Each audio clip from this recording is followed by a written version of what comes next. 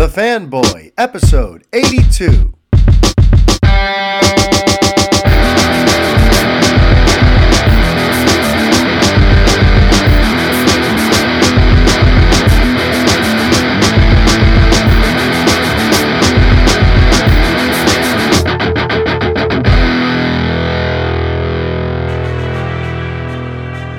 Hi everybody, Mario-Francisco Robles, MFR here with you, and this is the 82nd edition of the Fanboy Podcast. How's everybody doing out there?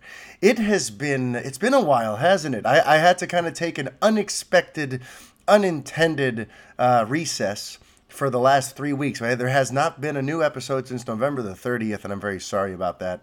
This month has just gotten away from me. It's been bananas. And between some personal crises, stuff going on with the concerns for health of my relatives, concerns of my own health. I had an injury last week. I took a fall and I was using crutches. It's been a very interesting time to be yours truly these last few weeks. So I thank you for your patience. And because of your patience and because of how much I love you guys and how bad I feel that this is the only episode I will have delivered in all of December, I'm going to go ahead and announce that today, this episode will not be the final episode of 2018. That was my original plan.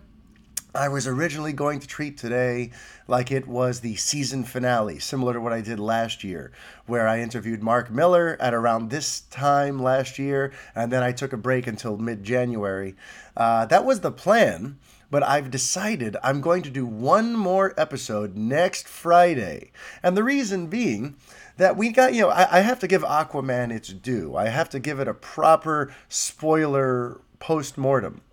And I feel like today's too soon. Today is when the movie has arrived. And a lot of you, are going to see it today or tomorrow or yesterday. So there were a lot of screenings on Thursday. And some of you have already seen it. But there's also a fair amount of you who may or may not have yet. And I tend to not touch spoilers on opening weekend. I touch that the following weekend. So for next week, I'm going to amass a nice little roundtable discussion, taking a whole nice spoilerific post-mortem look at James Wan's Aquaman. The episode will open with me discussing my personal in-depth opinions on things, and then we'll go ahead and bring on the roundtable and have a whole full-on discussion about Aquaman, about the DC brand as a whole. We're going to be able to look at this weekend's box office numbers, which is something we can't really do just yet. The early numbers are in, the projections are in. It's looking pretty solid, but I don't like to count my chickens before they've hatched. So for next week, it'll be all Aquaman. It'll be some spoilers. It'll be some maybe a little bit other stuff. I got some other irons in the fire that I'm working on that hopefully I can reveal to you next week. And I will also have some special guests, not just Revenge of the Fans people, too. It might be another crossover event. I've got some correspondents from other websites who I've invited and have said they want to come in and come on the show and discuss Aquaman with me. I'm not going to announce any specifics yet because schedules change, things happen. So I don't want to get you excited about anyone in particular just yet until I've recorded the conversation and it's in the can. Because up until then, things change. It happens all the time. But just know, I'm putting together a nice little, elite team of people to discuss Aquaman with you next week for the final episode of 2018 and what will be the final episode of the Fanboy Podcast until January the 21st. Okay? But, let's talk about today. Let's talk about December the 21st. Because, to be perfectly honest, I was getting a little nervous this morning. Because today is basically, the deadline for something that I'd heard about. I had one of my sources reach out to me in late November, basically to inform me that right before the holiday break, before the year is over, DC was going to give us something nice, give fans just something to kind of help, put that loving feeling in their hearts for DC. Since, right now, the buzz is good. Aquaman's doing well. People are excited about the Titans finale. Things are going really nicely if you're a DC fan right now, and they kind of wanted to capitalize on that. And I came into today looking at my clock, looking at the calendar, and I'm like, I guess they scrapped that. Because today's pretty much the last day that they could give us any surprises because they're going on break after this. And lo and behold, before I could record, some cool things came to light. For one, they dropped an official Doom Patrol teaser. They dropped some official looks at all the main characters. We got our first real good look at Cyborg. And there's something else going on, too. They are on DC Daily, and this actually flew under my radar because, truth be told, I don't watch the show, which is kind of ironic, I guess, because I broke the story that the show would exist, but I don't actually watch the show. But listener Gabe Nakamura let me know via Twitter that back on episode 61, which must have taken place about 2 weeks ago now, they teased that today, December 21st, the day before the holiday break, they were going to unveil exclusively this Christmas gift that they have on their set. They have this mannequin with wrapping around it and a big bow, and they say it's some costume that's never been shown to the public before, and they're not allowed to open it until today, on December 21st. So something tells me that that is what my source was intimating. That, that today was going to be the day that we got our Doom Patrol stuff, that they revealed a new costume we've never seen before. So, it's kind of nice on the way out of this year to basically have something like that confirmed. And it's not even like a scoop, Truth be told, I don't really benefit from this. I didn't write a story about it. This news wasn't broken through me. I'm not getting any clicks because of it. It was literally just something cool that I heard that I passed on to you, and I'm glad it came true. Because A, it feels nice to, not have just gotten your hopes up for nothing. If some of you got a little overhyped, that's on you, okay? I never said it was going to be big or small. I told you I don't really know exactly what it is. I just know it's coming right before they leave for the break, okay? But but anyway, so it feels nice to have gotten your emotion up and then be able to deliver something before the holiday break. And it's also nice to know that I can continue to trust this source who seems to know about stuff that's coming down the pike, and for whatever reason, they like giving me a heads up. So, I really appreciate that. And if you're watching or listening, thanks for continuing to keep me in the loop on stuff that's probably way above my pay grade.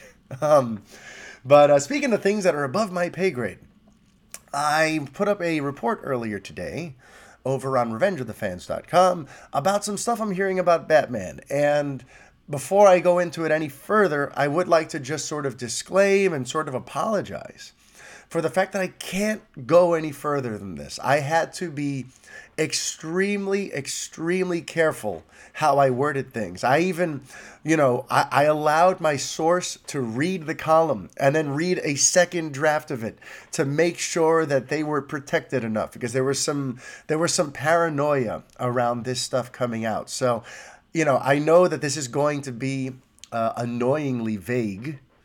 But just know I really have no choice. If I want to continue to get information from this person, and I do, I have to abide by, their rules. And they want me to keep things very much on the surface. I can't go any further than this, okay?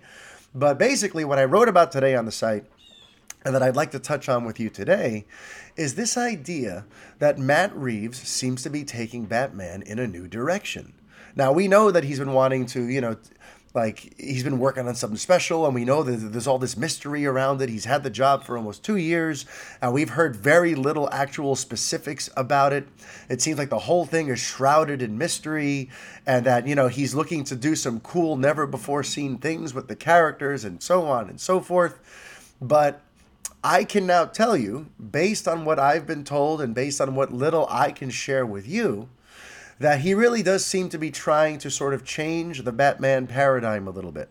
Because something I wrote about in the article is that if you think about it, traditionally speaking, Batman has been treated as an action hero, as an action figure. All his movies have had a lot of big action centerpieces, Batmobile chases, cars going off of roofs, big crazy fight sequences, they've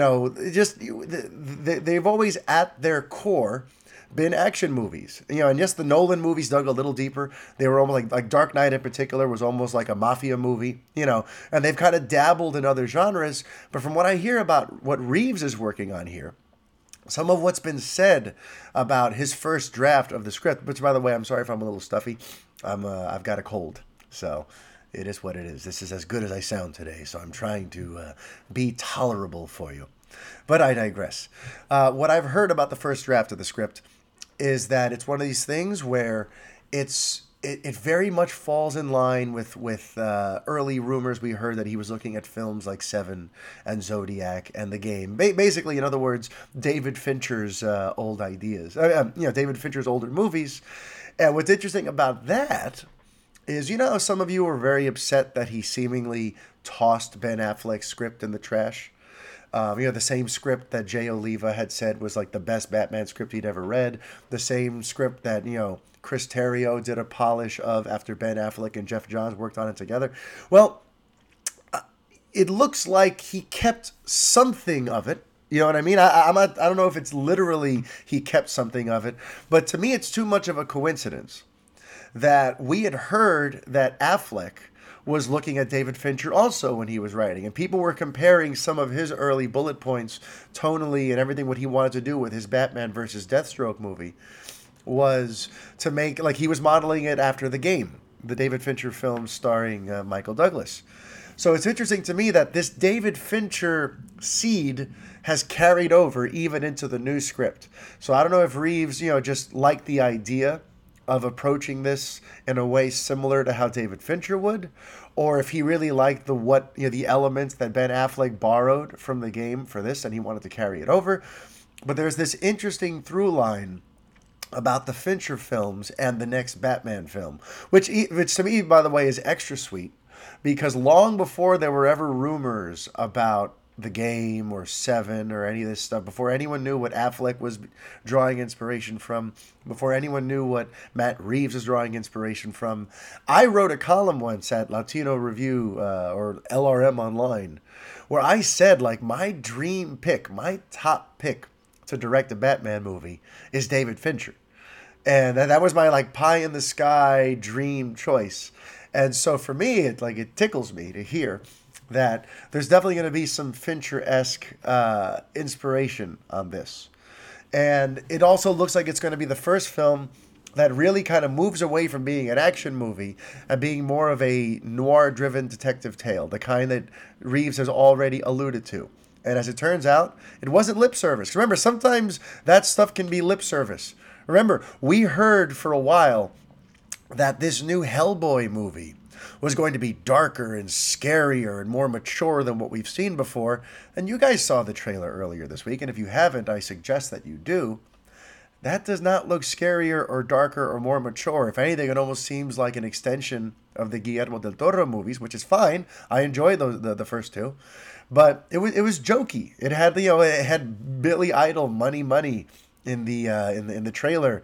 It's a lot more lighthearted. It looked to me the trailer reminded me much more of like Suicide Squad in terms of tone than anything that was like darker and scarier and more gruesome and mature. So sometimes these things can be lip service. The fact that Reeves said that he was trying to tell a noir-driven detective tale didn't necessarily mean he was going to follow through on that. He might have just been, dabbling with that idea.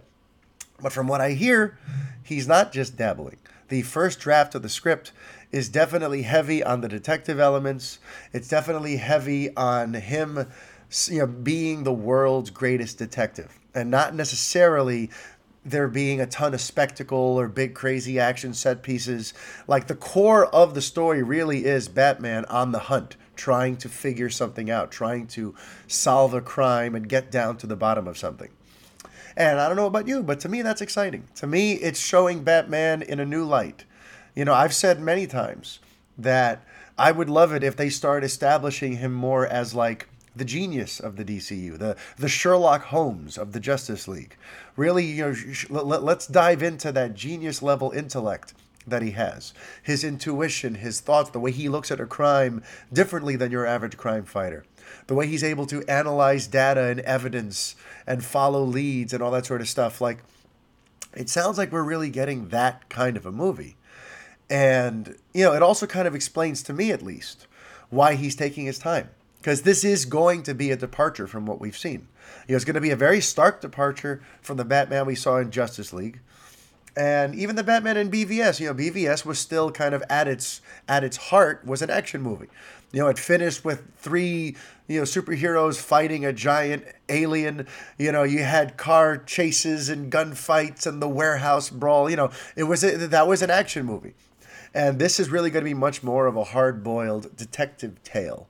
And that kind of explains why Reeves is kind of trying to create some space between what he's working on and what's come before, and why we're unlikely to get this film prior to 2021, because we really kind of, they really want to like close off that chapter, let people kind of forget about 2017 Batman and be ready for what 2021 Batman is going to be, which is a whole other kind of thing. So to me, that's exciting. Like I said over on the Twitter earlier this week, I've always been kind of on the fence about Matt Reeves. Not because I'm not a fan of his work. I have been a fan of his work. I think he does, some really good stuff. But I was always a little bit confused by the love fest where people were doing backflips about a Matt Reeves Batman movie right from the start, as if he was the second coming of whatever, I never really got that. For me, it was like, okay, we have a very, very talented and capable director. Let's see what he can do. But for me, my appetite for a Matt Reeves Batman movie was not really any higher than just anyone else's Batman movie. His name attached to it didn't do a hell of a lot for me. But hearing now that the first draft has come in and the second draft is going to be turned in pretty soon, and the fact that it seems to be more of a hard-boiled detective tale, that to me gets me excited. Like, now you've got my attention, Mr. Reeves. Now I really want to see what you're working on over there. So that's exciting. Earlier this week, I also got to talk a little bit about Superman, which I don't know if you guys know this, but I kind of like Superman. So I wrote a report just kind of like, there was nothing earth-shattering in there, but it was more so a reminder. Because a lot of sites similar to mine, a lot of people who work on the same sort of level that I do have kind of, in my eyes, made the mistake of speaking of certain topics as if they're just completely officially done.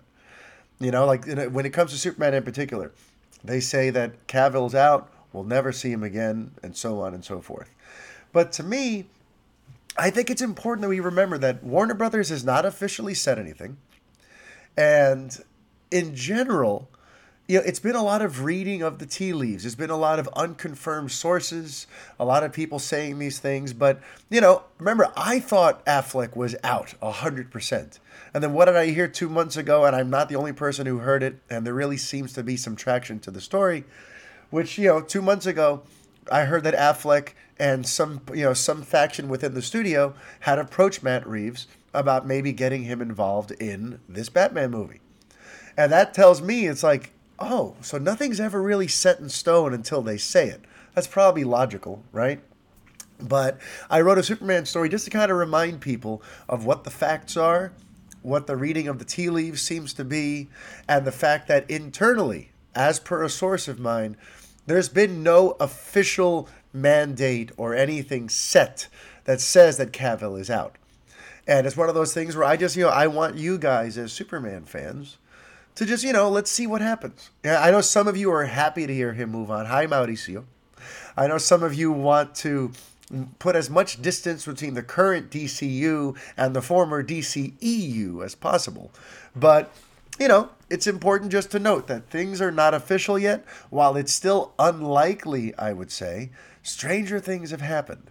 So all I know is that as of like 2 weeks ago, he's still being spoken of internally at Warner Brothers as not officially out of the picture.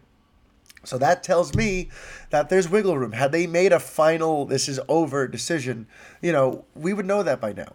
And it seems to me like if Aquaman does amazing business and Walter Hamada sees that these characters that were introduced under Snyder are still viable and all they really need is a fresh coat of paint, then maybe they will be inspired to make a Superman movie. You never know. So I'm hopeful that, maybe something will change in the next few months. Maybe I'm just being naive.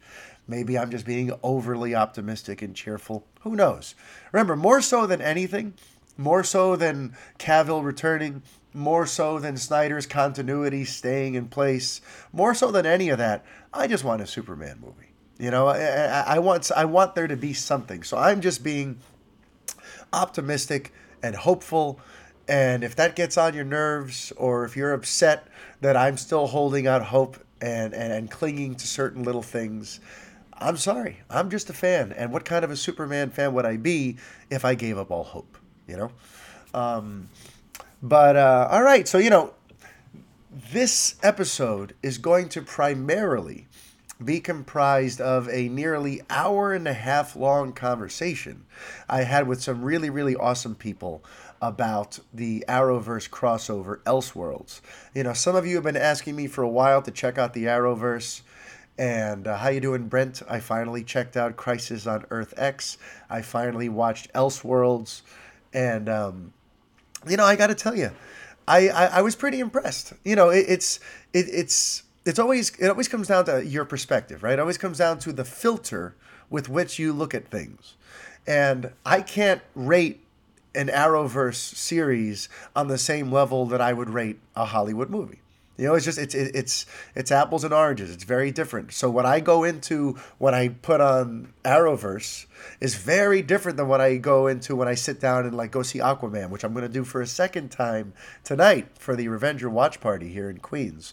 I get to see Aquaman with some really cool people tonight. I'm super excited about that. But so the expectations are very different. And I found myself very pleasantly surprised by what I saw going on in the Arrowverse. Now I get it.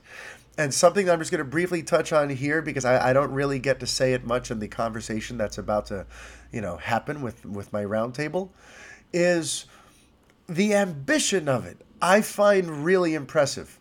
In the beginning of Crisis on Earth X, seeing all the characters come together, having them introduce the whole Nazi angle, them having that confrontation by the construction building with all the red, whatever you call it, construction pipes or foundation, whatever. I remember just feeling like, wow, this is really cool. This is really happening. If I'm a DC fan and I've been looking forward to some sort of really cohesive, creative, well thought out DC universe, I got to pinch myself looking at this stuff. Here's Supergirl and Arrow and Flash taking on these evil versions of themselves. And I don't know. I found myself very impressed by the scope and the scale of the type of stories that they're trying to tell. And the fact that they're not scared of anything. They announced Crisis on Infinite Earths. They're going after some huge stories here. They don't care that they're on the CW. They don't care that their budgets are a quarter of what a movie would get. They're going for it. They know that the fans want it. They know that right now, for better or worse, the best and most accessible way to get to some cohesive shared DC universe is to flip on the CW every week. They know this, and they're going for it. In the past, you've kind of felt like with Smallville or other ones where they were trying very carefully not to tread on anyone else's territory. They've been trying to all right, we're going to do this quiet little offshoot. Even Krypton, in a way, to me, felt like that because it has to do with characters that are totally on the peripheral. Kal-El's grandfather, that's not a thing. You know what I mean? And from what I've heard, they've made that interesting. But the point is, we've had a lot of series that seem scared to really go for something huge because they know that they're trespassing on sort of holy territory. But when it comes to the Arrowverse, they don't seem to have any of that shame. They're like, all right, well, we're going to go after all the big stories that we see fit, and we're going to bring in all these characters. We're going to get weird. We're going to bring in the Monitor. We're going to bring in, they're not scared to really go for it. And for me, that was the big positive takeaway I got from basically binging Crisis on Earth X and Elseworlds back to back over the course of the last, 8 or so days. And yeah, I think that's kind of all I want to say for now because, the conversation I have with my roundtable went much longer than anticipated. So at some point, I may just give a more direct, specific review of Crisis on Earth X. Maybe I'll just release that as a separate video or something. But for now, it is time to get into my Revenger Roundtable discussion on the Arrowverse crossover, Elseworlds. It is now time at last to unveil, unleash, and introduce the Revenger Roundtable that I put together to discuss the Elseworlds crossover from the Arrowverse DCTV universe. So right now we're going to start things off with some introductions for you. Here he is. He's the co-host of the Weekly Geek podcast known as the Fanboy Garage, which is part of the Revenge of the Fans podcast network, Mr. Aaron Virola. You have failed this city. What's up, fellas and girls and gals and everybody? I'm excited to be here. It's going to be a good time. He's the host of Multiverse Musings, a DC Comics podcast, and our lead critic over at Revenge of the Fans, Mr. Adam Basciano. Hey, guys, this is fun. I'm used to listening to all you guys on your various shows, so this is... Cool. We're doing our own crossover event, if you think about it. How fitting, you know? Yeah, and for once I don't have to play the host. So there you go. You get to sit back and be pretty and give us those beautiful opinions of yours. Well, everything but the pretty part. Yeah. He is Revenge of the Fans lead reporter and associate editor, Mr. Matt Vernier. Hey now, thanks for having me on for the first and probably last time. Oh, no. I have a feeling I'm going to be roping you in to do more of these. Did he throw out a hey now? Hey now. Yes. Yes, he did. Of course I did. He's a passionate columnist and part-time conspiracy theorist. He's the Scarlet fan himself, Mr. Brandon Alvarado. Honored to be here, fellas and lady. And now, you may have noticed I mentioned this being a crossover, and yet that makes no sense because everyone I've described is part of the Revenge of the Fans family. Well, here's the crossover part. Because she is a columnist and co-host of the Wobam Entertainment Podcast, Miss Katie Gilstrap. Hi, everyone. And you forgot website manager, by the way. Oh, website manager. Oh, pardonnez-moi. Yeah, I love, but by the way, can I just say, first of all, just to kind of get it off the table, I want to thank all you guys for everything that you do. You know, Katie, since I introduced you last, I'm going to thank you first. I've really enjoyed the way Wobam Entertainment and Revenge of the Fans are kind of creating this like synergy together. Online, we've become kind of like this big RTF, Wobam, mashed up, beautiful, mixed family. And I'm looking forward to a lot more of that in 2019. So thank you to Wobam for embracing RTF in its first year of its existence. Yes, we really do appreciate y'all, and we're really grateful for everything that we've been able to pull from y'all. I know we've had several podcast crossovers before. Yeah. Well, that's why I'm glad to finally have you on one of ours. And I just, like I said, I have a feeling we're going to be getting a lot more of these done in 2019 because you guys are all so much fun. Nothing makes me more happy than when I jump on Twitter and I see that you guys have like a 45 message thread on something. I'm like, I don't even know where to begin. I'm just going to sit back and watch. And there's Matt V with a play on words. And, there's Isaac being mildly inappropriate. And, I have a lot of fun with you guys, so thank you. And for the rest of you guys, we're coming up on almost a year. On January 15th, it'll mark 1 year of Revenge of the Fans. And Aaron, Matt, Adam, Brandon, you guys have thrown so much energy and so much of your love and your passion into making this first year so special and getting this site off the ground and getting the podcast network off the ground. So I just kind of want to express my gratitude for all that you do, all that you've done, and here's to conquering some more new territory in 2019. What do you say? Cheers. Yeah, that's good. Yeah. Yeah, Matt, especially, dude. You're my soldier. How many articles would you say you've written this year? Hundreds. Yeah, probably over 400. But who's counting? But I'm not. Even though you deleted my best headline ever today. Can we just announce what? Go ahead, say what it was. Well, I was assigned to write a story about how the genie was going to be blue in Aladdin, and I said that you shouldn't worry because Will Smith will blue himself in Aladdin. There you go. He promises to blue himself in Aladdin or something like that. Yeah. And then you wonder why I had to censor that. It was a total Arrested Development joke and nothing more.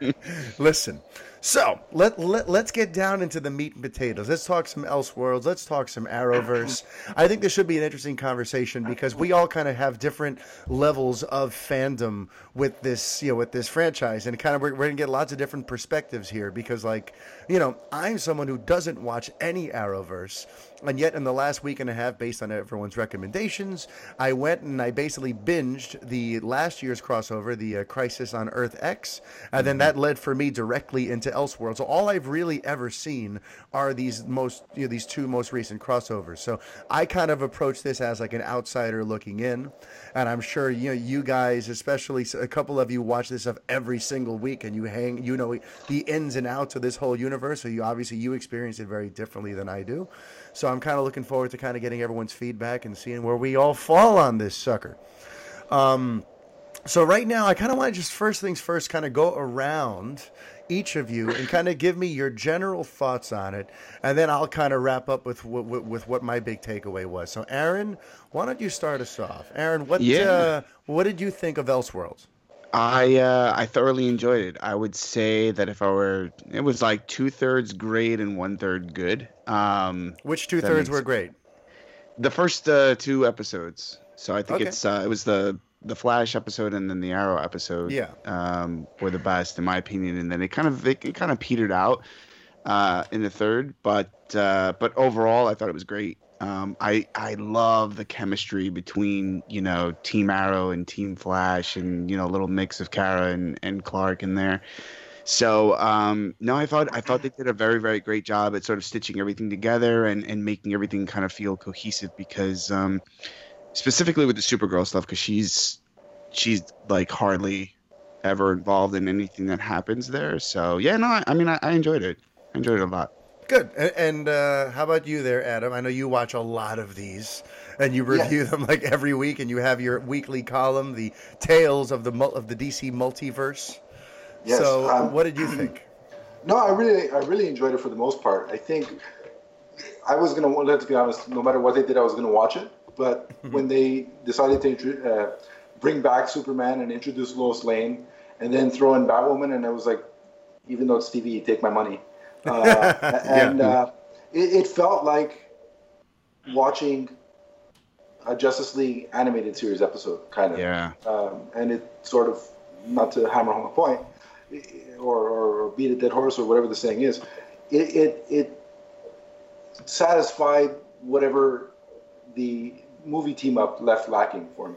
Oh, I got you. So in certain ways, this made up for the fact that Justice League was a steaming pile of mierda last year. Well, I wouldn't go that far, but yeah,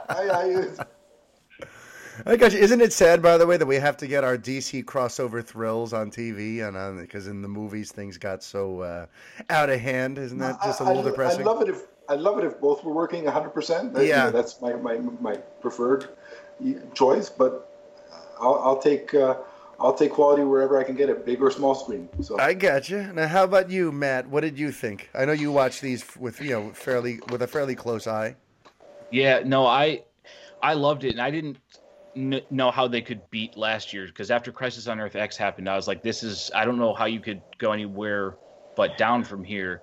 And then like the news came out that the Legends aren't in this, and I was like, okay, so they're doing, but I think the story would have suffered with them in there, and that's not coming from a hater. Like, I like the Legends a lot, but I don't think there was time for them. Like there's always time for the Legends. Well, I think the 3 leads together, it's the first time we saw all 3 leads like really be together the whole time, and that was the fun of it. And the focus was Barry and Ollie switching bodies and stuff, or whatever you want to call it. And that was fun to watch them play that. And I think if it got too muddled, I think they kind of just they streamlined it, and we didn't get enough Batwoman, but I thoroughly enjoyed the entire thing. I love that, everything. I think it was just a love letter to fans. Like, these things are not easy to make, and I think everything they did was for DC fans to sort of say thank you for sticking with them, because the Arrowverse started with just a shirtless Stephen Amell doing the salmon ladder. Like, that's how this universe started, and it's sort of hard to believe, and so and it's turned into this, and so the crossovers are sort of a thank you from them to us, and so I even if it's not perfect, I appreciate everything that it is, and so I'm willing to overlook some mistakes or whatever. But yeah, and for you, was it like a step up or a step down from Crisis on Earth X? It sounds like you liked it better. Yeah. I mean, it was more streamlined. It gave moments, and anytime you add anybody from the Bat family and then Lois Lane and Superman, you're going to win points. Yeah, yeah, no, I can't argue with that. How about you, Mr. Scarlet fan? What did you think, Brandon? I thoroughly enjoyed it. I really loved everything I saw there, and as a fan that's watched all these shows from day one, I feel I have a combination of what Aaron was saying about the show, that it was the first two episodes were excellent. The third one wasn't that great, but overall it was amazing. And I agree with Matt. This was a love letter for the fans. One of the things that I mostly enjoyed is that even though they had Easter eggs ad nauseum, none of them felt out of place. They all felt like they were well written into the story, as of like letting us know as fans that, hey, we're gonna put this little piece here for you, but we're not gonna forget why you're here. You're here to see the story, to see these characters, how they interact, how they develop with each other, how they interact. I personally truly enjoy how they have formed the CW Trinity between Kara, Flash, and Arrow, and I think their chemistry and how they're prioritizing is, I think it's excellent. I like their banter and everything like that, and especially how Oliver and Barry's characters, where they swap, how they start seeing into that introspective of their own shows or their own worlds, as their worlds turn inside out. That exploration, I found it very interesting. I loved Tyler Hoechlin as Superman. I really enjoyed.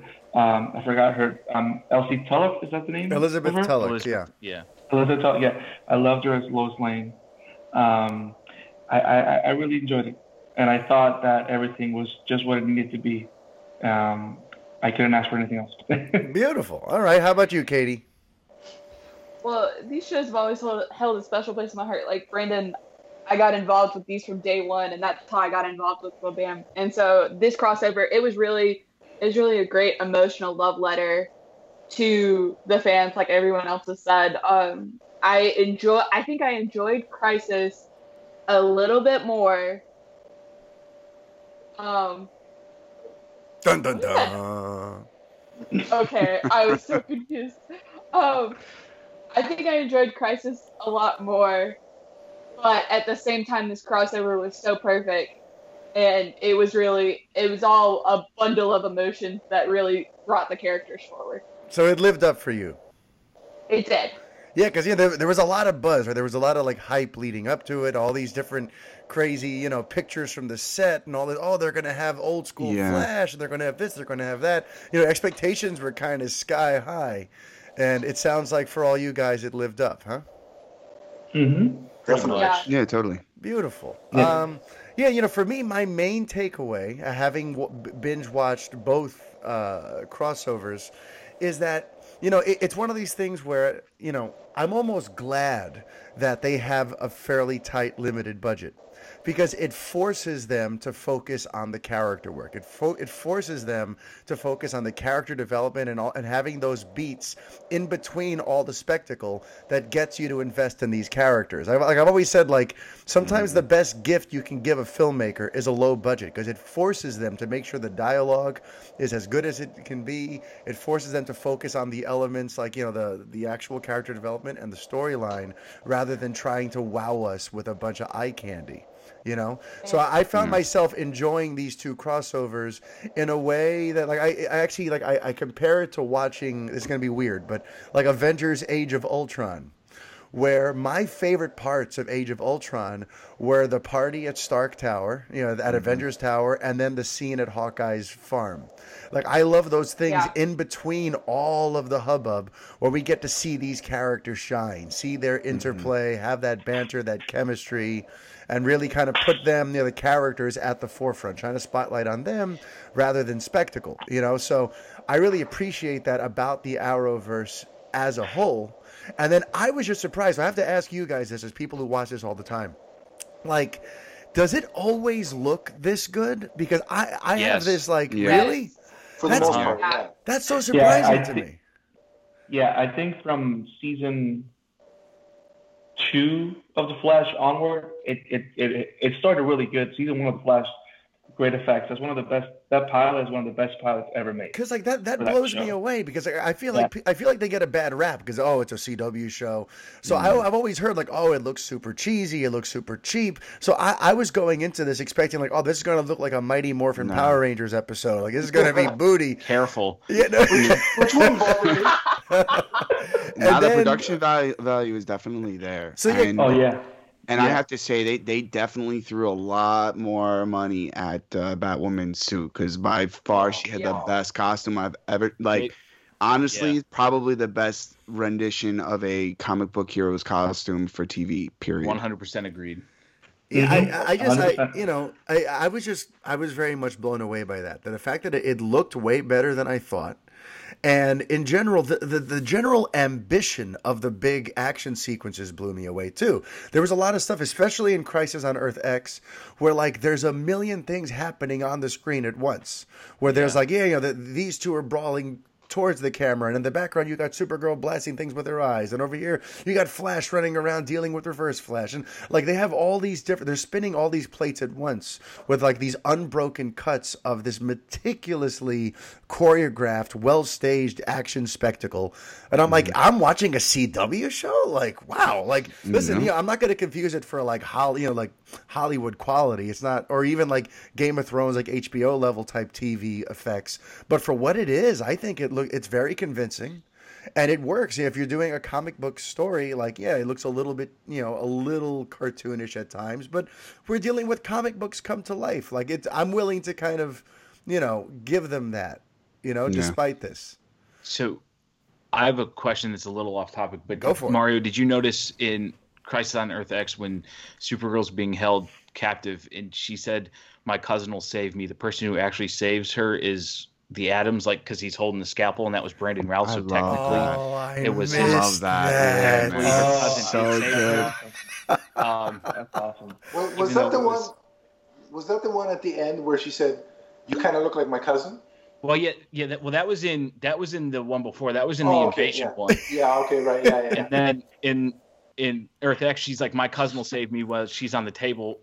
Ended up being the Legends saving her, but that's amazing. But it was Brandon Routh doing it, so it was technically, her. Yeah, because he's the one who got all miniature and landed on her chest and stopped the scalpel. So that's amazing. So Superman did, So they have little things like that in there too. That's just it's they just put it in there for people like us. I mean, listen, nice little winks. I got chills when I know we got to focus on Elseworlds, but Crisis on Earth X, to me, by the way, I think I liked it a little better. To me, it had a little more kinetic energy. It had me a little more engaged in Elseworlds, but that's neither here nor there at the moment. But while watching that one, when she goes to confront the evil Supergirl, the General Kara, and she goes, "General, care to step outside?" or whatever, going to Superman 2. I flipped out. She was even out there with the arms crossed and everything. I'm like, "You're through amazing." The window." Yeah, it was. It could not have been played better. Now, that's not to say though. There are occasionally times where it's a little self-indulgent. Some of the there were a couple of cringy references that to me I'm like, wow, okay, this you pulled me out of it. And I don't want to poo-poo anything because so far we've been very positive, but there are occasional moments there where I'm like, okay, that was just that fell totally flat. There's this moment in Crisis again, in Crisis on Earth X, where Iris comes and she's there to help Kara off the table, rescue her from the surgery or whatever, and she says something. She says, "Come with me if you want to live." And she's obviously referencing Terminator, and they got Metallo walking around looking like a big green, T-800. But like that line, like to me, it falls flat because it's robbed of its context. The whole reason you say that, hang on, let me just get this out. Because the whole reason that line matters is because it's a stranger saying it. Like you have to take this leap of faith. Come with me if you want to live. In both Terminator movies, when that is said, it's basically this innocent person seeing this person from the future do something crazy and then turn to them and say, "Come with me if you want to live." So the line has significance. For to have Iris say that to Kara, meanwhile they have an existing relationship, it was just like, oh, you're trying too hard. You know what I mean? It didn't work. The Flash does things like the episode before Elseworlds. They went. It was their 100th episode, and so there was some time travel involved, and they actually played the song from Back to the Future, as they were going. Did they really? They totally did. Yeah. And that's. I'm sorry. Go ahead, Matt. No, yeah. So the Flash does more on the nose stuff like that than, they're known to do that in their own episodes. Yeah. But in fairness to the Flash, I mean it's Ralph Dibny doing it, so it's kind of like, you know what I mean? That you're like, if there's any other character that was going to do something like that, it's got to be this guy. Yeah. Now the interesting thing about that though is exactly what you were saying. That is that. And I think you see it more in Elseworlds more than Crisis. But to those that are like us that watch the show constantly, if you look at the Flash episode, it feels like a Flash episode. If you look at the Arrow episode, it feels like an Arrow episode. If you look at Supergirl, it feels like Supergirl. So me listening to Iris say that, making that conjunction, I know that the Flash is constantly doing self-conscious pop culture references by different characters. So it does feel within. In your case, Mario, since you're an outsider looking in, I can understand how it would throw you off. Yeah, for me it was cringy. But it was actually right in line with the show. Okay. That's an interesting point that you bring up though, because that's exactly why I think the last episode, in my opinion, was the weakest.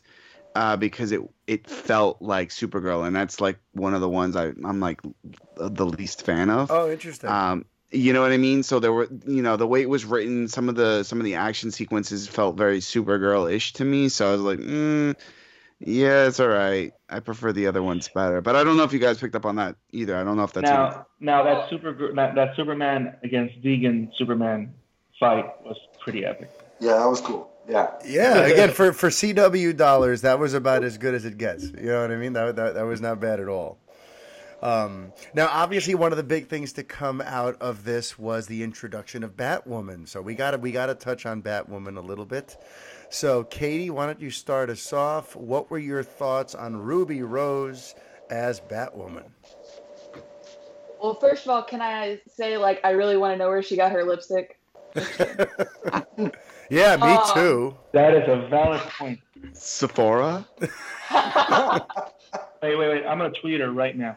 There you go. She's not on Twitter. Crazy fanboys drove her away. That's true. Damn it. That was sad. That was a really bad part, and then something that really made me mad. But when she got cast originally, I was very excited for her because I've enjoyed a lot of what she's been in, and she really came through in this in the crossover. She portrayed a great Batwoman, and people made fun of me, but the part where she goes and stares at her suit, I don't know about y'all, but I got a full Christian Bale feeling from that right there. That's cool. And I was like, oh my gosh, this looks so cool. I love this.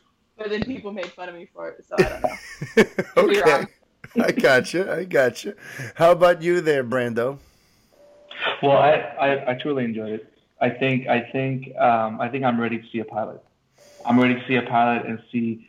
I think there's a lot of potential with her. But the question is, do you want to be a pilot? No. I'm good. Boy. Oh boy! Can we pause this? I'm gonna get some alcohol right now. We're gonna go down the road. No. We're not gonna take a Star Wars detour. I promise. So Brandon, continue. You enjoyed it, Brandon. No. You're good. You like Batwoman? I truly. I haven't seen Solo, so that's a different conversation. There you go. But Ruby Rose is excellent as Batwoman. Did you guys think, in my case, when she's on the elevator, I think that scene was just epic. So I agree with you with that, Katie. That scene where she looks at the suit. But what comes to my mind most of it all is when she's using the elevator to go down to her quote-unquote Batcave. Yeah. Isn't that elevator reminiscent of Batman Begins? Absolutely, 100%. Yes. Nice. I love that. And one of the biggest thing is that weird story that they're saying that Bruce Wayne is gone and Batman left and all that stuff. It makes me feel like that's one of the very odd things you see in a lot of these shows is that they love winking. Like this Elseworlds, more than any other crossover, it's all about we are going to actively acknowledge every single piece of live action DC that has existed. That's so because cool. It matters. And it was so awesome. Those little things like that. If I could just interject one bit of shade before I get to Matt. I know I was like praising them for all the mileage they get out of their limited budgets, but I gotta say though that Fortress of Solitude in episode 3 was pretty sad. Like, I don't know, it looked like, why are we showing this? This looks terrible. Yeah, like it looked like a sound stage. It looked like it was plastic. It looked like, they would have been better off just like, make it all CG and just add it in post and make it glow and whatever. That room was awful. It was very simple, Mario. He either flies or has a nice crystal palace. I think we wanted him to fly, man. Yeah, I guess so. Here's the funny. Solitude. It was the studio of solitude. The funny thing for me is that they've showed it before in other seasons, and it looked better, which was in Supergirl season 2. Yes. Yeah, like it looked weird. It looked like there was no lighting coming from above, so it looked like you were just in this dark room. Like it felt weird and stark. I think they ran out of money. Yeah, that was it. That was the budget. I think it was the barbecue. All right, so Matthew, we got sidetracked there. We're talking Batwoman. What did you think of Batwoman?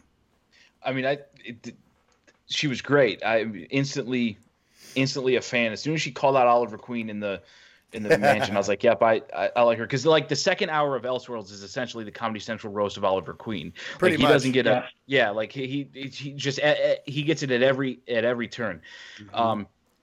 So I like that a lot, but then I also like that the one person's phone number who she calls at the end is his. She doesn't try and communicate with Kara on another world. True.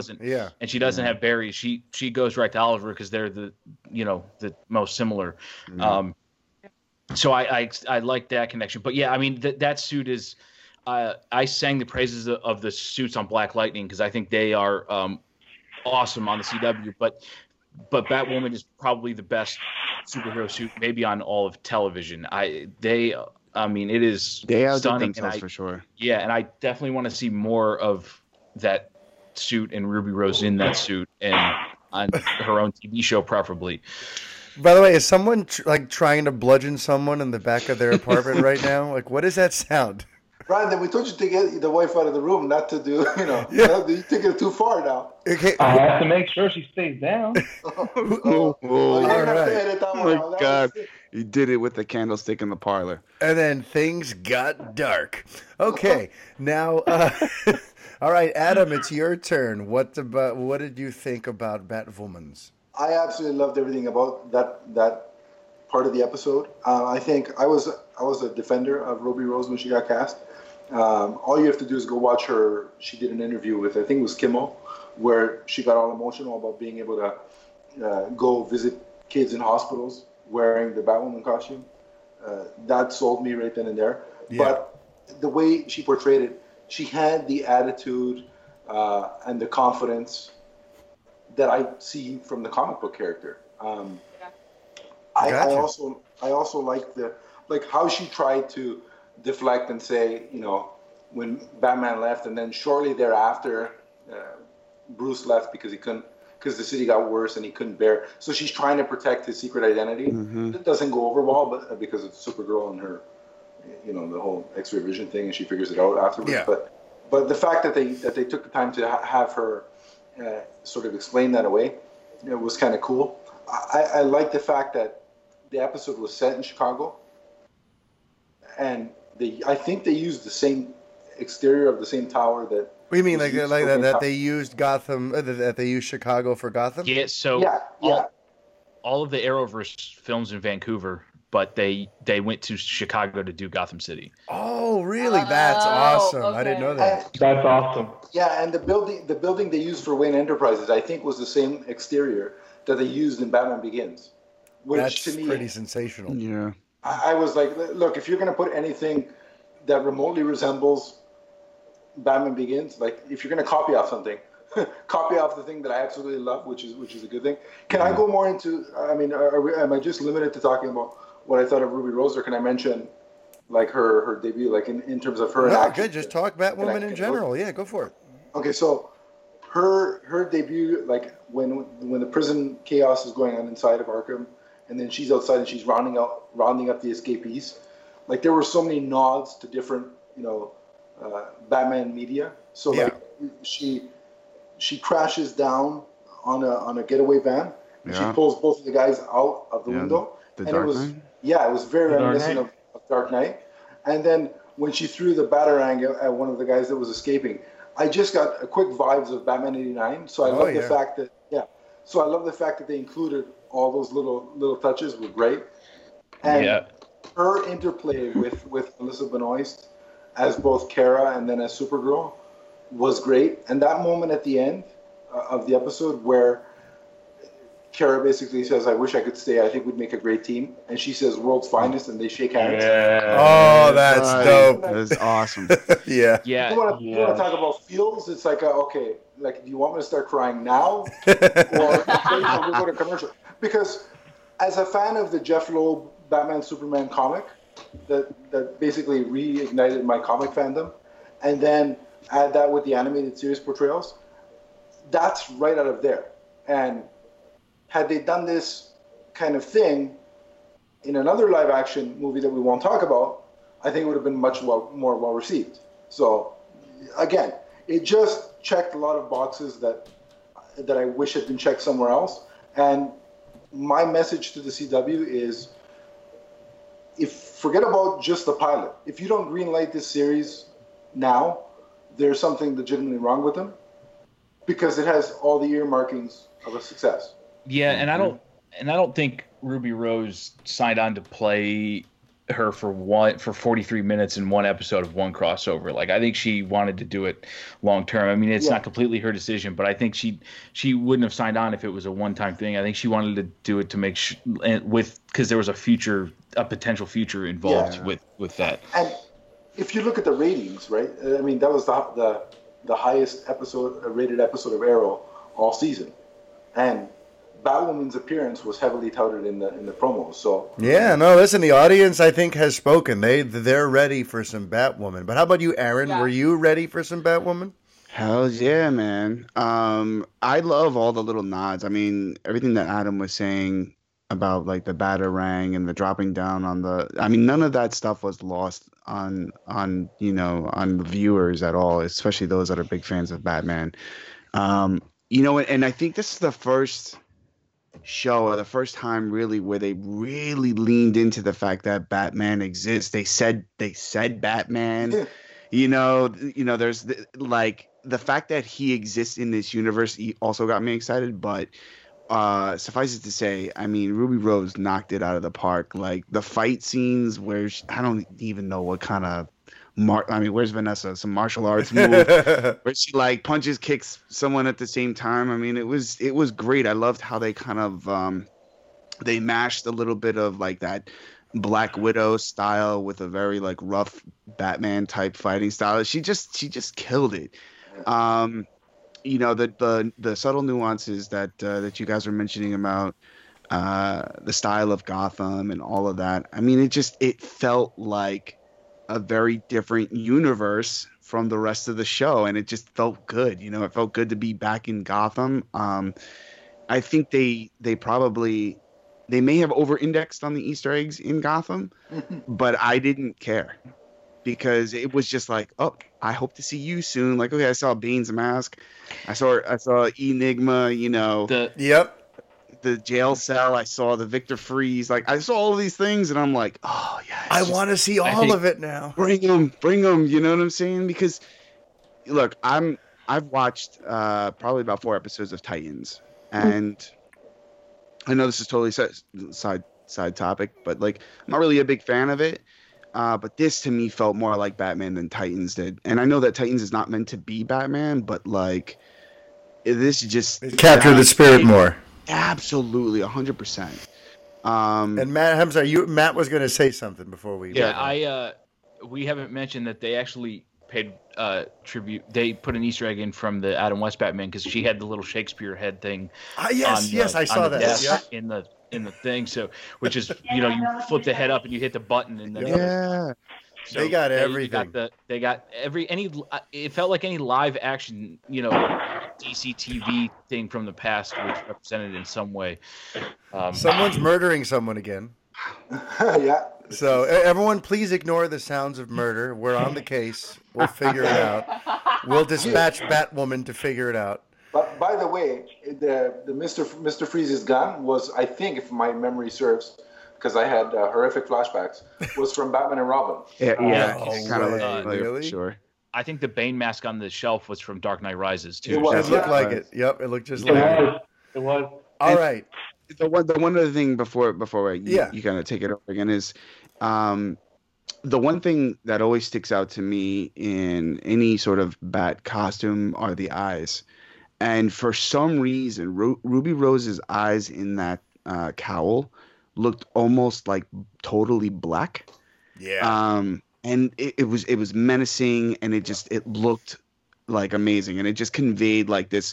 I forgot who was saying it, but the confidence that she brought to the character and that sort of mysteriousness. And I just, it's about time we get a Batwoman on some sort of screen, and let's get that episode and series going for sure. Yes. Now listen though. Before I say what I'm going to say and possibly get yelled at and get all kinds of hatred on Twitter, which is just what people like to do with me, especially.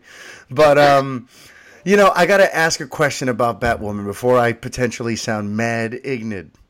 Is she a metahuman of any kind? No. I don't think so. Okay, so then I have a slight problem with how powerful they made her in this. I know we're watching a comic book series, and there's the suspension of disbelief, but she's still just a short, skinny lady.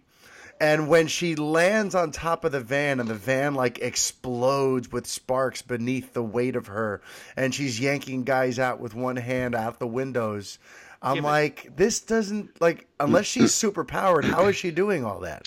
Well, the suit helps. The suit has enhancements? Well, it could. I didn't say that, but like. Well, am I just being? Am I being? Dude, come on, man! Batman picks up a crate on a string. But did you see Christian Bale in Batman Begins? He's chiseled out of stone. He's a monster. I mean, yeah, he was like what 220, 230, and then by the Dark Knight, he got down to like 190, 200 pounds, if that. And I'm just saying, like, Batman, you buy it because he tends to be, like, chiseled from stone.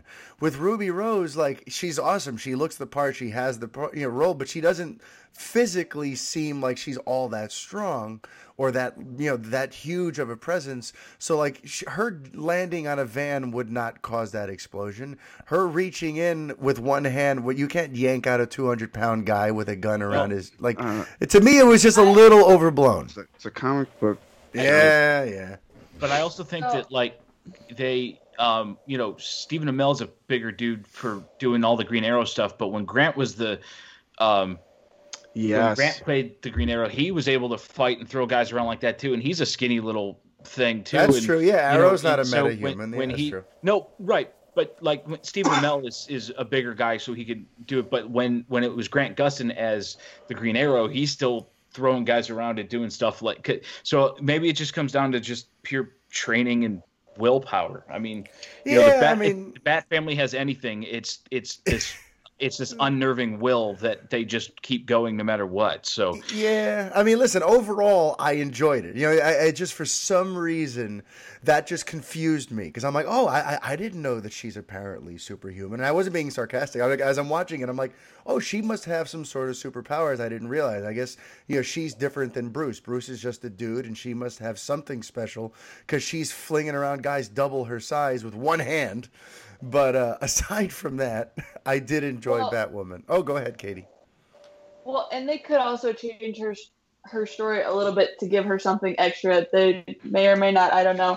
But also the fact is, like, the bat suits tend to at least look a lot heavier than, say, like, Arrow's green leather costume or Flash's. Yeah. So that could have caused, like, the shift on the van. But I do agree with you that her pulling out the men.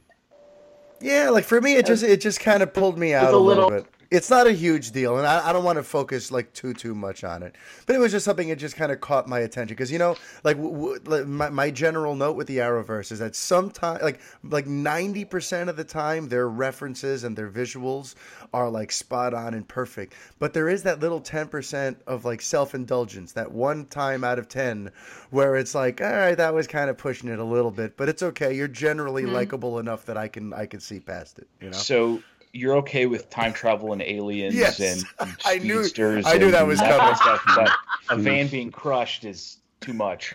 Listen, a 120-pound woman jumping on top of a van is not going to make it explode. All right, all right. That's it. That is a bridge too far. Made it work. Yes, she did. Yes, she did. So now let's talk about one of the other big aspects here, because is it just me, or are they like?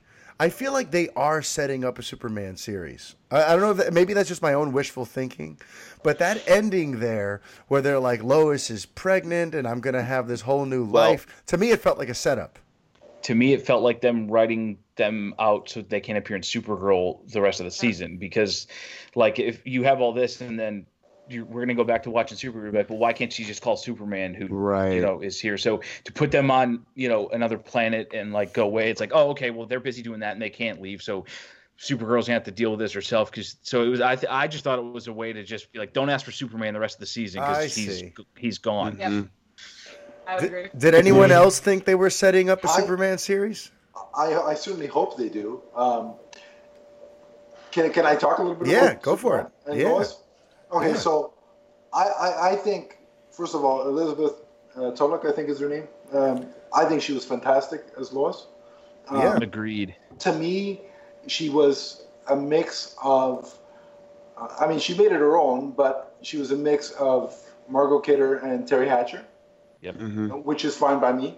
And I just felt that her chemistry with Tyler Hoechlin, and I used to say his name wrong, so I finally got it right.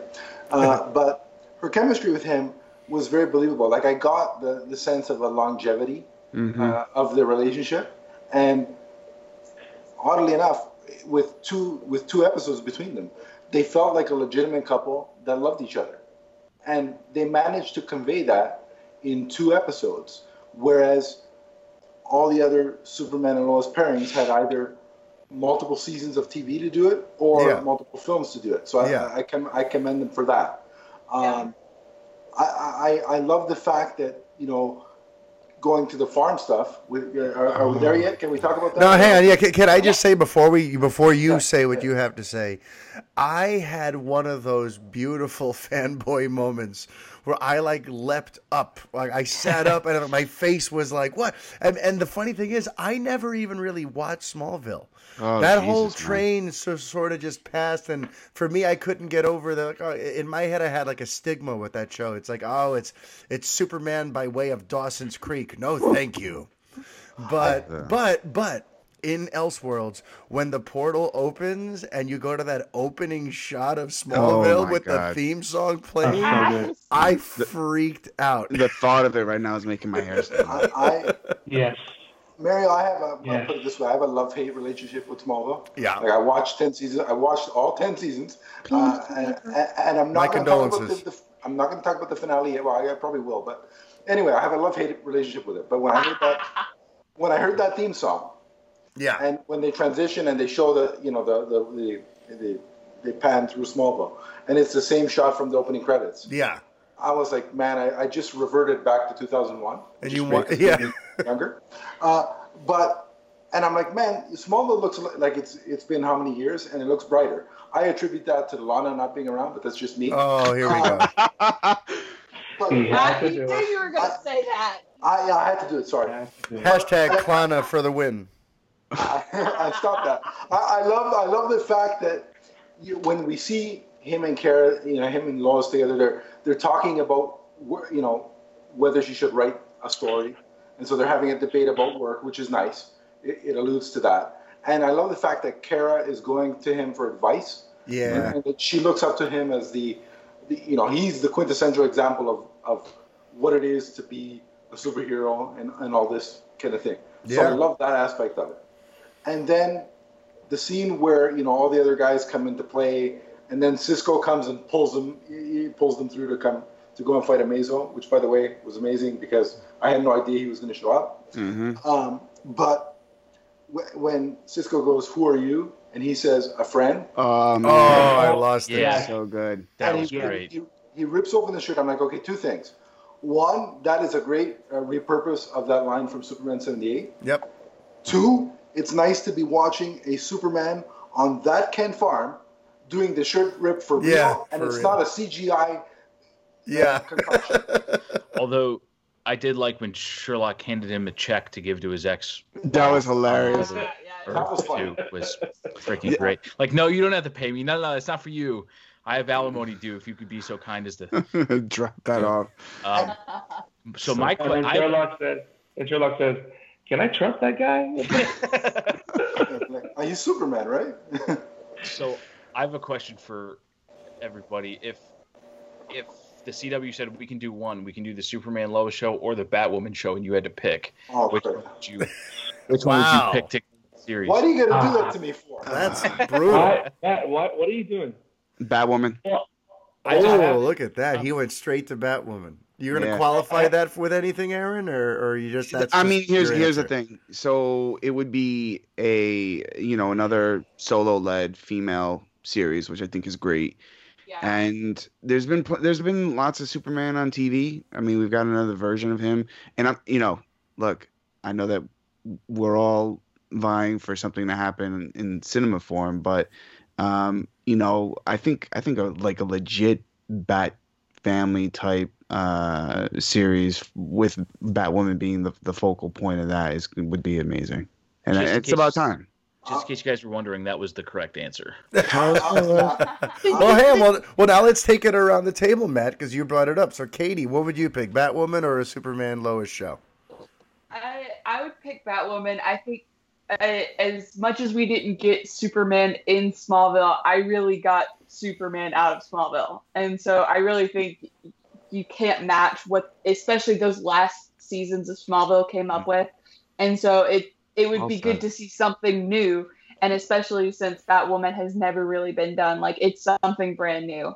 And it's something that can be taken on by someone who's not really been into comics. Yeah, so. Well said. Wow. All right. And how about you, Adam? Okay. I'm going to say Batwoman because the upside, I love the Bat world and I want to see more of the Bat family. That's number one. Number two, female-led hero. She's part of the LGBTQ community. All that is a win, in so many ways, and it makes a ton more sense for the network. But I will say this. I have a caveat at the end and a theory of how they can eventually transition to a Superman show. Oh. So I'll save that for later. Okay. Brandon, your vote. So I'm going to say Batwoman because I like to have friends. No, I'm going to say Batwoman, but I have a theory where we might not have to choose. Oh, here we go. Put on your tinfoil hats, everybody. I don't know. I'll save the theory. I know there's going to be a theory time later, so I'll save it. But that's all I'm going to say. Okay. All right. Well, Matt, why don't you answer your own question before I weigh in? I mean, I've had a Superman show when, Lois and Clark, The New Adventures of Superman was my Superman show when I was growing up. And never seen a live action Batman show, and I don't know if we ever will, but this might be the closest thing. You just made listener David Coker very happy. You hear that, David? Sorry, keep going, Matt. Yeah, I love Lois and Clark too. Yeah. But we, this might be the closest thing we ever get to a Bat family thing. And, Superman and Lois in this universe has more of an in on another show than Batwoman does. So if Batwoman has her own show, Superman can still show up on Supergirl occasionally, and you can still get that. Whereas you could still make it work, but it'd be more forced for Batwoman to come than it would be for Superman to come help her cousin. Mm-hmm. All right. Well, my answer is just going to shock. I hope everyone's sitting down. But my answer, and I don't care about having friends, is a Superman TV series. Of course it is. Listen. I won't discount anyone's rationale for preferring Batwoman. I get it. There's a lot of perks. There's a lot of reason to champion that. But for me personally, I feel like we have a lot of shows already about dark, anti-heroes in the shadows looming and looking epic, standing on a skyscraper looking down at a dingy street. We've got that. Even in the Marvel Netflix, you have it with Daredevil and Titans. It looks like that's all Titans is. You've got Arrow. We've got the whole dark vigilante in a murky city thing. Aside from Supergirl, which I know Aaron doesn't even really like or watch, where do we have that happy, wholesome, inspirational hero? And I know Flash is I know Flash is that, but to me, Superman is the embodiment of that. And that's why for me, I would love, well, it depends on how you write them too. And right. In my heart of hearts, they would hire people who would perhaps treat it, you know how we've established that all these Arrowverse shows kind of have their own tone. I would love it if Superman was the more hard-hitting show. Have the journalism aspect of Clark Kent, have, kind of allegorical socio-political things going on in there about fighting for what is the American way in this day and age. I'd love to have a Superman series that tries to, not just have Creature of the Week, let's have a big fight in the third act. Something that's actually, thoughtful, awesome Superman storytelling. You know what I mean? So, if we could get that, I would want that. Yeah, Supergirl tackles a lot of that already. So really? It would have to be how much. Especially season, yeah. Yeah, it would be have to be so how much do we take away from the Supergirl show to give to the Superman show, or is there room enough for both? And I think that's a fair point. Problem or conversation that needs to be had to, because it's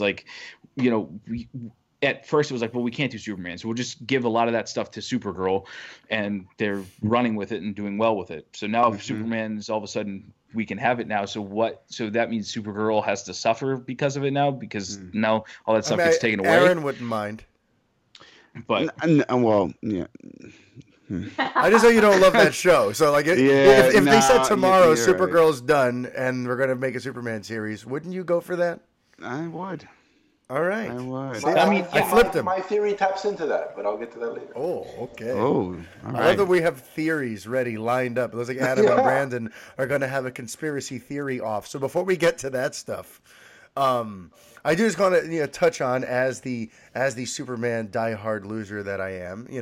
I got some really good time spent with Tyler Hoechlin's Superman here, and my opinion is this. I like what I've seen so far, but I need to see more, because right now, and granted, I'm not watching the show, so I can't complain. Maybe some of this is out there, but for me, he seems very mild. He's very I don't know how to put it. He doesn't show a lot of range as Superman. Interestingly enough, when he was the Dark Superman in the third chapter, I got to see Tyler Hoechlin actually do some acting in a Superman suit, where he showed a great depth of range. He had anger, he had pride, he had fear, he had joy. I kind of got to see him I could kind of see that. That's good. But as Superman, when he was proper Superman, he's just so I'm going to stand here with a grin no matter what is being being said to me. And it seems like he's trying super hard to not offend anyone because he knows how polarizing, Man of Steel was, and maybe they asked him to be the antidote to that. But to me, he seems like a guy who's being way too tentative. He doesn't want to step on anyone's toes. He almost seems sort of like, invisible in some of his scenes. So to me, I found it interesting that when he's in the black suit, he had a presence. I got to feel him, and it gave me an idea for like what a show anchored by Tyler Hoechlin could be like. But ironically, as Superman, he feels a little bit ineffectual. It was just like, I'm here to be jolly and the stereotype of what you think Superman should do. I don't remember if it was last season or the season before, but he's in the first 2 episodes of one of the premiere, like the first 2 episodes of one of the seasons. Yeah, season 2. Season 2. Yeah, and there's a bit in there where he doesn't really get along with the organization Supergirl works for because he knows they're hiding kryptonite, and he gets pretty firm on that. I think there's a little more there when he's sort of upset with the Martian Manhunter for like sort of having kryptonite around and stuff, and not. All right, so we do see him show a range of emotion. There's a little bit of it from what I remember. Yeah. Mm-hmm. Okay. And I would agree with Matt. I would say we get a lot of range from him in season 2. But I also think the aspect of him being more reserved is that he knows that he's got a baby on the way, and so he's like, okay. Well, that could really. Hey, on Katie, you turned into a robot for a second. He's got a baby on the way, and what? He's got a baby on the way, and that makes him think, okay, do I really have to step into this? Which is why he steps back with Lois onto Argo. Well, that's a good point. That he might also just be nervous because he was going to propose to Lois, and so he might just have other stuff on his mind, like, oh, okay, true. I can fly through this robot, but I'm more nervous about asking her to marry me than I am to fight an evil doppelganger on myself. Yeah, because you know what it is too. Like, after having the huge surge of adrenaline when they played the "Somebody Save Me," Smallville stuff, I remember feeling like the scene was kind of a come down though, because like it felt like, to me at least. I feel like at some point Kara's like spilling her soul out to Clark or something, and he's just got this like paste on little like grin on his face. And I'm like, I get it. You're the Superman who smiles. That's wonderful. But like, can you pay attention? Kara's pouring her soul out. It just seemed to me like, like he just plays it so sort of like vanilla and sort of like, hey, no matter what, I'm the friendly neighbor next door. And it's like, and I wonder how much of that was the director and not, him.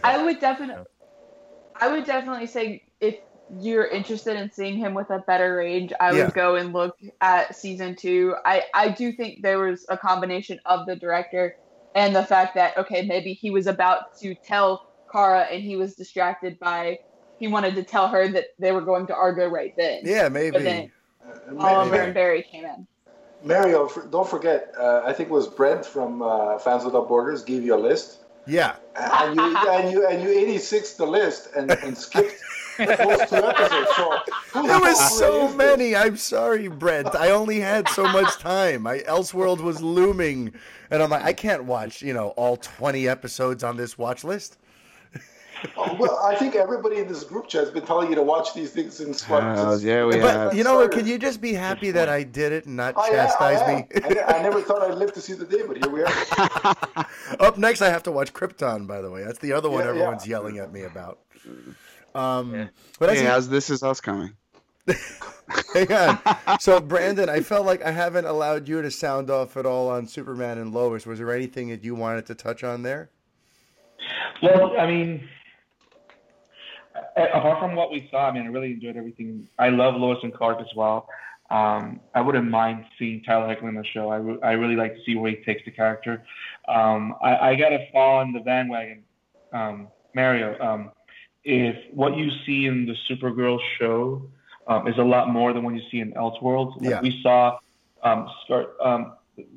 very scarce of what he can do as Superman. Okay. Now also in the show, this is one of the things that I enjoyed of the way that Tyler played the character, is that when it comes to the super of Superman, he's always nonchalant about those things.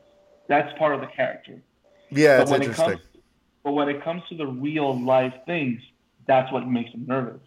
That's what actually breaks him down as a person. Mm-hmm. And that's what I think they were looking for in Elseworlds, because that's actually what you see when he's Superman. He knows who he is. He's embodying that persona. But whenever he's Clark as his plasma, that's who he is. That person that can be insecure. Yeah, he seems to play it. Yeah, he play, because some people play Superman like Superman's the real character and Clark is the disguise. But he definitely plays it like Clark is the real guy. Right. And Superman is just the role he plays. And I like that take. Take because at the end of the day, when you and so in that case, I don't agree with that idea that he was a bit too. I personally truly enjoyed the fact that whenever he showed up and Oliver showed up, Oliver is over here on the corner pumping his chest. That was funny. Yeah, that was good stuff. That was amazing. Well, I love it. And one positive I could say about Superman too. I mean, I overall am, I'm enjoying him. I just, I mentioned the thing about the range, but I'm not crapping on him. But an outright positive I can mention is I love in the confrontation in the third chapter here where he's going after the fake Superman. He has a line in there, something along the lines of like, our powers heighten who we are. Mm-hmm. And I love that because, there's a lot of talk, there's lots of attempts to try to have these heroes, question who am I and what am I going to do with these powers? I'm weighted down by this responsibility, or I'd rather be this way. I feel like a lot of heroes in the last 15 years post Nolan, so there's been so much contemplation about becoming a hero and is this the right decision for me? And there's all this sort of torment around the subject. But here, Superman made it super simple. It's like if you're a good person, when and you have these gifts, then all your innate goodness is just going to be further emphasized. It's going to bring out who and what you really are. And I thought that was such a perfect Superman sort of message to deliver, especially since the show itself is very big on these characters figuring out their relationship to their powers or to their abilities. And trying to figure out how do I find that balance between, a relationship or a career and taking care of myself, but also saving others. And, I just kind of he made it very, very simple. You have these gifts. This brings out the best of what you are and, lean into that. You know what? You mentioned that. And one of the things that I loved about the Elseworlds and make me think, I'm full disclosure. I'm about to do a big Zack Snyder DCTV comparison. So oh boy! I'm just doing disclosure. But one of the cool things I thought you said you liked having friends. What's wrong with you? No, I know. I was like, I see the pitchforks and the torches. I tried to disguise it when I did it. See? But I enjoy the truth. So you have the Man of Steel third act, right? You have everything that happened there. I love how the fact that they made it a point that when that helicopter was going down in that final bout, Superman had to stop what he was doing to save them. Yeah. To catch it and then go back. You always find the time. Exactly. And here's the other thing about what you were saying, Mary, just now about finding out who they are or the darkness or that. One of the big things about a lot of these DC characters, at least when we meet them or when they acquire the powers, to a degree, they have a motivation. They have something that defines them prior to the powers coming to light or that persona coming to light. That inner person that they are is most defined. That was one of the biggest problems that I had with the material that Ezra Miller was given. Because when you meet the Flash in Justice League, he's not a cop. He doesn't care about what happened with his mother to a degree. Mm-hmm. He's aimless. But Barry Allen is his character that's driven. Mm-hmm. As soon as his mother died and he found his mother dead, his dad went to prison, he is concentrated. Every ounce of his being is, I need to figure out a way to bring justice to the victims. I need to figure out a way. My father is a victim that's been imprisoned wrongfully. I got to find a way to free him. That's his drive to become a CSI, not a superhero. Once he's struck by lightning, everything's enhanced by that. Mm-hmm. And he moves forward with his own life to be a better hero as a Flash, and also to continue that idea. There's this one of my favorite story arcs is Lightning Strikes, which for the first volume of DC Rebirth, when they introduced Godspeed, he always has this conversation with this character called August Hart, where he goes like, August tells him, you have these powers. Why don't you kill the Reverse Flash or get vengeance? And one of the things that the Flash constantly says is, it's not about vengeance. It's about justice. It's about acquiring justice for the victims, for the people that suffer. Because he understands that basic fact. Yeah. And I like that Elseworlds chimed into all this. Well, I like that Greg Berlanti gets that simple fact. That seems to be a staple of this Arrowverse, is this real firm grip on what true heroism is. And like there was even this line in Crisis on Earth X that Arrow delivers where I forget who he says it to, but I wrote it down because I loved it. He was like, it's the strong's duty to protect the weak. And I'm like, that is how these people would look at that. It's their duty. It is their responsibility. If you are strong and capable of helping, you must help those in need. I'm like, that's so beautifully simple, but so many modern takes on these characters like to make everyone so morally, confused and conflicted about what to do with these great powers. I love that about the Berlanti general spin on all of this stuff. But okay, so now I know that we got some conspiracy theories. Brandon, why don't you go first and let us know where you do you have any theories for where that came from Elseworlds or places or you think they're going or how they're going to arrive at Crisis on Infinite Earths? Well, one of the things that they started teasing, I think it's just about one thing. I think I have a theory, but I think everybody knows what I'm going to say to a certain degree. But I'm really excited about Crisis. I love what Elseworlds did. And I think one of the big takeaways from the idea that they announced Crisis now is because they're pretty much telling you, okay, guys, so we did Elseworlds. So now we're going to do Elseworlds on steroids. Because that's pretty much what Crisis is to a degree, especially when you have all these different versions of characters. And I like the idea that they're going to start integrating characters from other, who knows, maybe we'll even see a version of Adam West or something like they did in The Flash. Because I don't know, Mary, you haven't seen it, but in the season finale of the first season of The Flash, when he's running back through time, he starts seeing these images of different periods of time of his history. And in that one, that's the first time that you see the 90s Flash costume as part of a different world. So they finally pay it off here 4 years later. So everything that we've seen in Elseworlds is paying off all that. So I think the reason they're going to do Crisis is because they're going to say goodbye to Oliver. I think what's going to happen is, and the main reason why the final plot device to defeat Superman in the third episode was the Supergirl and Flash doing the Christopher time Reeves travel, yeah. Right. But the reason they did that is because if those that know Crisis know that Barry Allen dies in Crisis doing the same thing against the Anti-Monitor's weapon, and Supergirl dies in Crisis. Those are the two characters that die. But these are the two youngest and most successful series in the CW universe. So the reason Oliver spoke to the Monitor is because he's trading his life.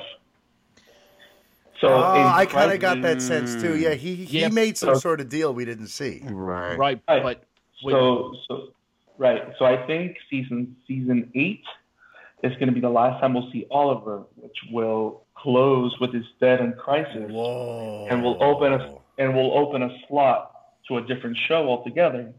And I don't think it's going to be Batwoman. I think Batwoman's probably going to be like a mid-season show. Like they can do it mid-season, or at least start it the way Legends started, so it's not in the same slot, and leave a slot for someone else entirely.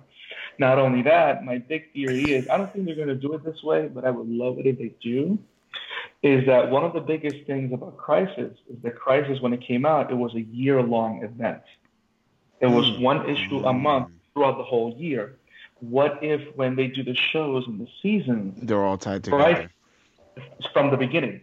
Yeah. So that would be crazy. Yeah, like basically all 3 seasons of all 3 of those shows would all work together on a weekly basis. Even Legends. No, look, if they do that, I'll start watching Legends again. And you think only that way can that kind of storyline work, and only in that way can the payoff for Oliver Queen leaving can really pay off. Wow. Because there's no way that you can do a half a season of your, I would say, firstborn show and end it halfway through the season, because we all know that even though Diggle is a great character, Stephen Amell carries that show. Yeah. And there's no way that you can do Crisis, have him die, and have him come back to finish the season. It doesn't work. Well, So I that's kind of what I see happening, what I would like to see.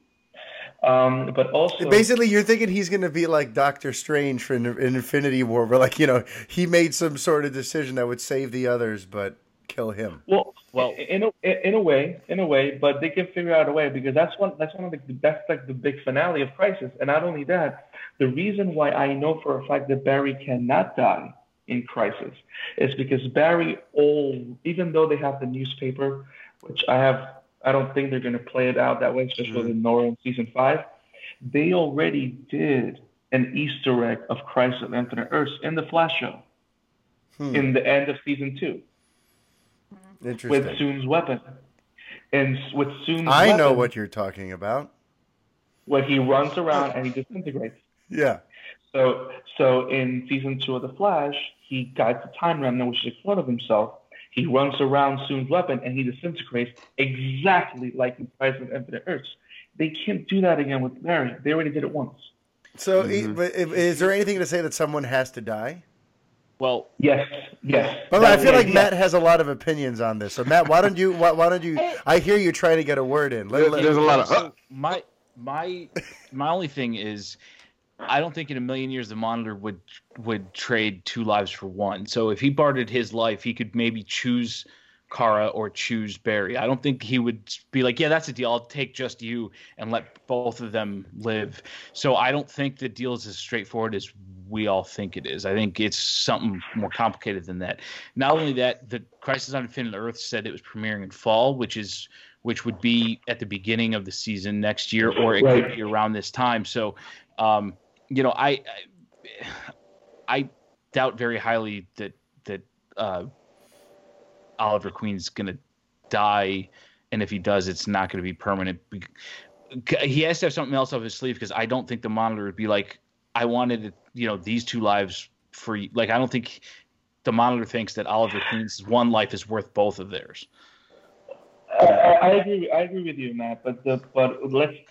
Is it okay for us to agree that a death, whatever death happens, similar to Avengers Endgame, whatever death happens prior to people coming back from the snapshot, we all know they're coming back, right?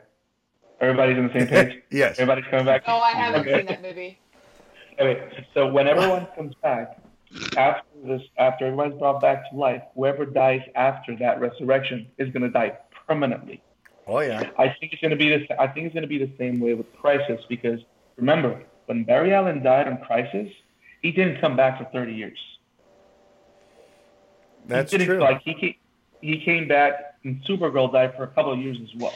Yeah. So if you're gonna do Crisis, but you're not gonna do a big permadeath, it's not gonna amount to the impact that at least the book had when it happened. That's my opinion. You saw how they did Flashpoint, though, which was limited to 1 episode, and then they just sort of dealt with ramifications. I mean, they just adapt these things. They don't do them beat for beat. They just take the general, like a couple general threads, and then say, okay, we'll put it in our universe to make it work. So do you not think that there's a possibility that they would extend that storyline across all of the 3 seasons simultaneously? No, because there's people who just watch The Flash, who just watch Supergirl, who just watch Arrow, and to tell them, if you want to understand, okay, you just watch Arrow. If you want to understand Arrow, I'm going to make you watch these other 2 shows now. They won't do that.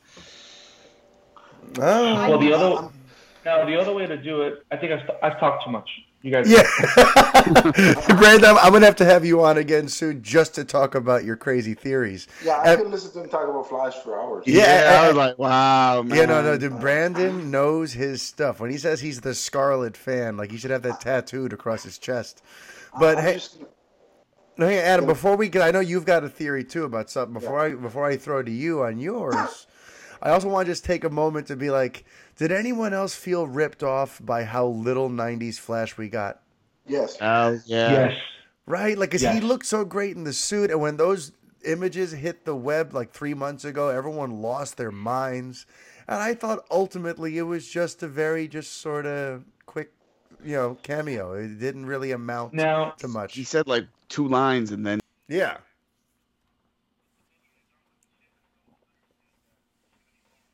Well, he did one of those things like, oh, well, we'll see. Maybe there's more to tell.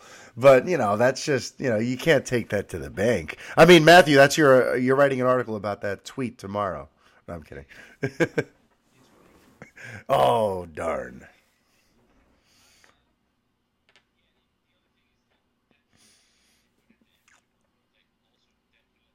Yeah.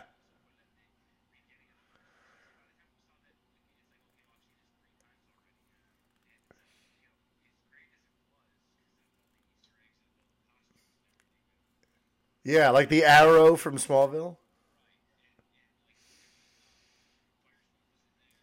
Yeah.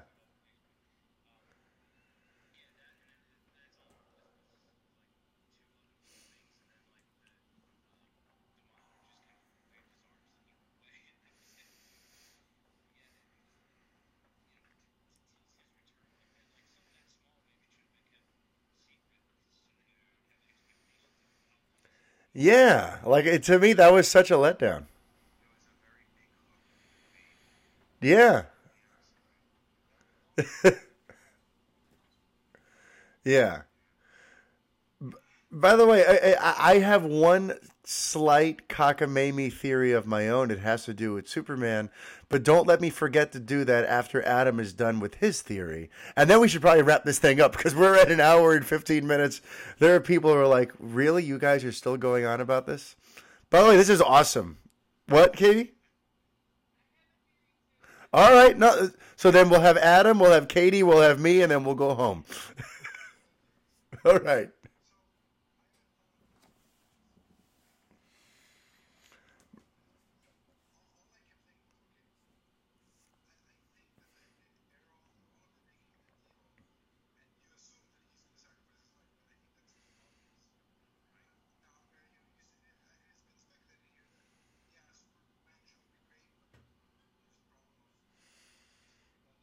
Yeah.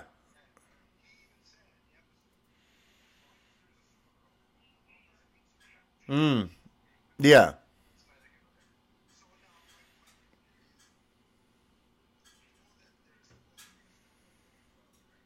Oh, I see where you're going. Okay. Yeah.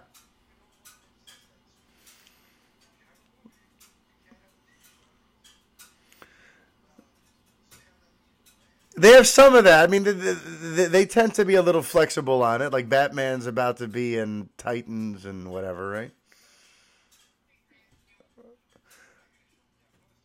Well, what about Flash? I mean, in theory, they're going into the Flash next year, and they've got this Flash.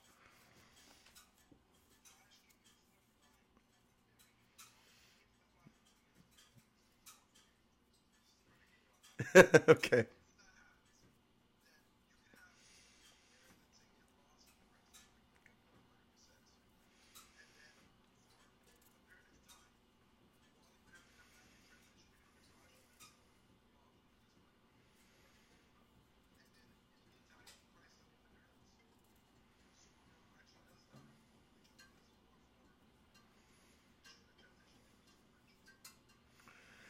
Wow, everyone's getting pretty crazy with the tinfoil hats right now.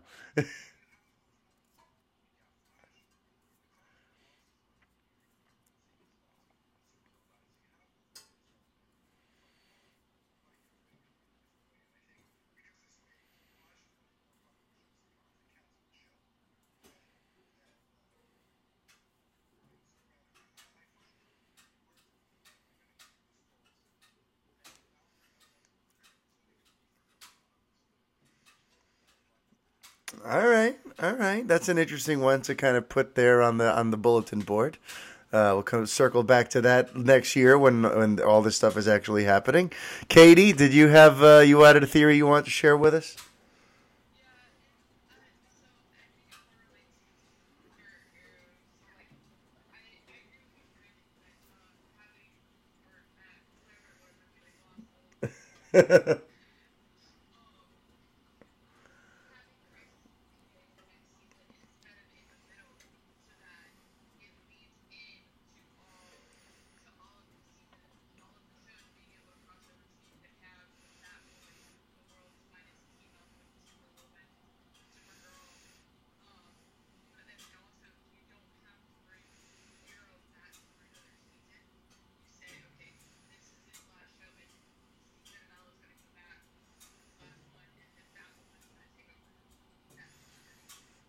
Gotcha. Interesting. All right.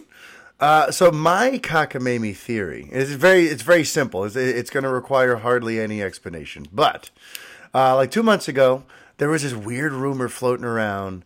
Apparently, started like it came from some convention appearance that featured the actor who plays Non in Superman the movie, Superman 1 and 2. And there was like this weird theory that this thing came out that where he told some fans that they're working on making a virtual Christopher Reeves Superman, like a digital model of him to be used in something. And then somebody wrote like an insanely stupid article about, Warner Brothers is planning a Superman movie where they'll use a digitized Christopher Reeve. I'm like, are you kidding me? What I'm thinking is, can we please make a lot more noise when I talk about what I'm thinking? So what I'm thinking is, please just, pull a cat apart while I do this. So I don't know what's happening here, but okay. So what I'm thinking is that it's going to be one of those little like Easter eggs, kind of like, you know how we saw the Arrow costume from Smallville at some point on the thing that we just discussed. And sometimes you get really quick glimpses of other DC things, and they're honoring all these other bits of DC, lore. I wouldn't be surprised if literally this whole digital Superman model with Reeve is going to be part of some attempt of like, while Flash is like going through different multiverses or whatever, glimpsing at stuff, we might see the Reeve Superman for a second, because I'm sure it's probably that'll blow the budget to have, a fully digitized actor on screen. But that's what I think. They like that's where my brain goes. That weird rumor about a digital Christopher Reeve, and then Infinite Earths, where like they're gonna have carte blanche to reference freaking anything, including the movies. And they have Brandon Routh. My head will fall off. Oh, you're such a hater. Such a hater.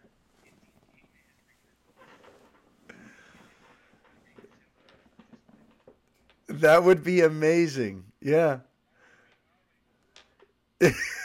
So that is my one weird theory, that I'm remembering that thing from 2 or 3 months ago about Warner Brothers creating some sort of digital model of Christopher Reeve Superman, and I'm lumping it in to this Crisis on Infinite Earths. But that's the thing. It was random to me, but apparently he said it to me. Like he talks a lot. I don't know. He goes to all these conventions. He's. Oh wow. On that note, everyone, I think that about does it for this Revenger Roundtable on Elseworlds and kind of all things Arrowverse. What we think of the present, where we think it's going. I just want to thank you all so much for taking the time to do this, to share your thoughts on it, to share your theories, and just, thank you to Aaron, Adam, Matt, Brandon, and Katie. What do you guys say? Should we do this again sometime? Right? I feel like we could keep going, but full disclosure, where I'm at here in New York, it's 12:15 in the morning, and my cold medication just ran out. It is time for me to go to bed. And Aaron, I get to see you and Chris later today at the Revenger watch party for Aquaman, so I'm very excited about that. Yeah. Yeah, listen, you guys got to get over to New York for one of these watch parties one day. Matt, you work for JetBlue. Hook it up. Fly up here, man. I thought you worked for JetBlue. I don't know. All right, we'll talk about that some other time. But I tell you what, if you manage to get here, you worry about getting here, I'll cover your movie ticket, maybe even some popcorn. All right. And by the way, can everyone just say how they can be found over on the Twitter and plug your shows if need be? Let's go kind of the same order. Actually, this time we'll go in reverse. We'll go ladies first. Katie, how can they find you on the Twitter, and what is the name of your show again?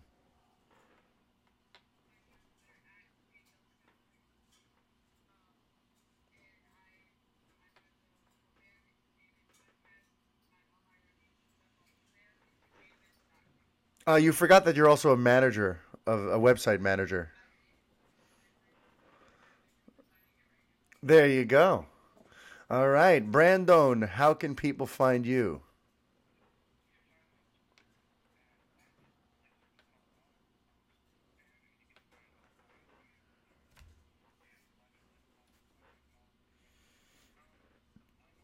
Yeah, you can.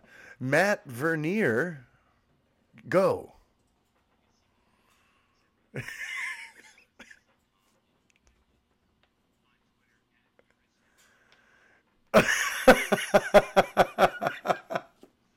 Oh, that was good. Oh, all right. Well, there you go. I love that there's some synergy. Because, by the way, folks, I didn't mention this on the air, but Matt is actually on the Wobam Entertainment Podcast that's also about Elseworlds. So if you want to hear Matt and Katie and Landon go on a little bit about this, definitely check out their next episode of the Wobam Entertainment Podcast. By the way, Matt, can I just say one of the fun things that we have going on is I swear it's like I'm the goalie and you're the hockey. You're the hockey player. You try to sneak these headlines past me sometimes, and sometimes I just resign and go for it. And sometimes, you know, we butt heads about Will Smith promising to blue himself for Aladdin. But I just love it. Anyway, so much laughter. Hashtag blew yourself. Okay. Adam, how can people find you, and what is the name of your show?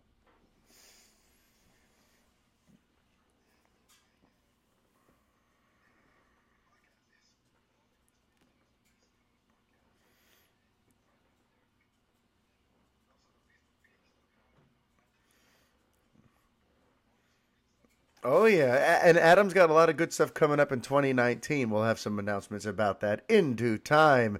And last but certainly not least, Mr. Aaron Virola, how can people find you and listen to you and feel all of your passion?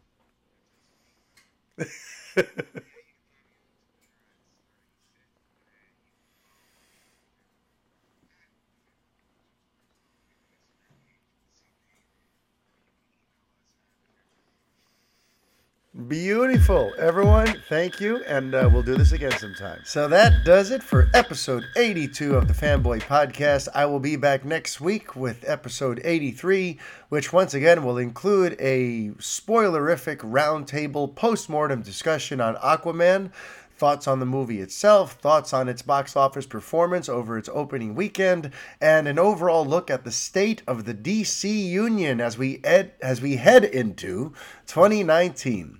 So thank you. I hope you enjoyed this episode. If you haven't yet, please head over to Apple Podcasts and leave me a 5-star review. Let people know that you like the show. Let's keep introducing this to more people because it's growing. It's been an awesome year. And here's to 2019 being the biggest yet, all thanks to you. All right? So thank you. Until next week, life is chaos. Be kind. Adios.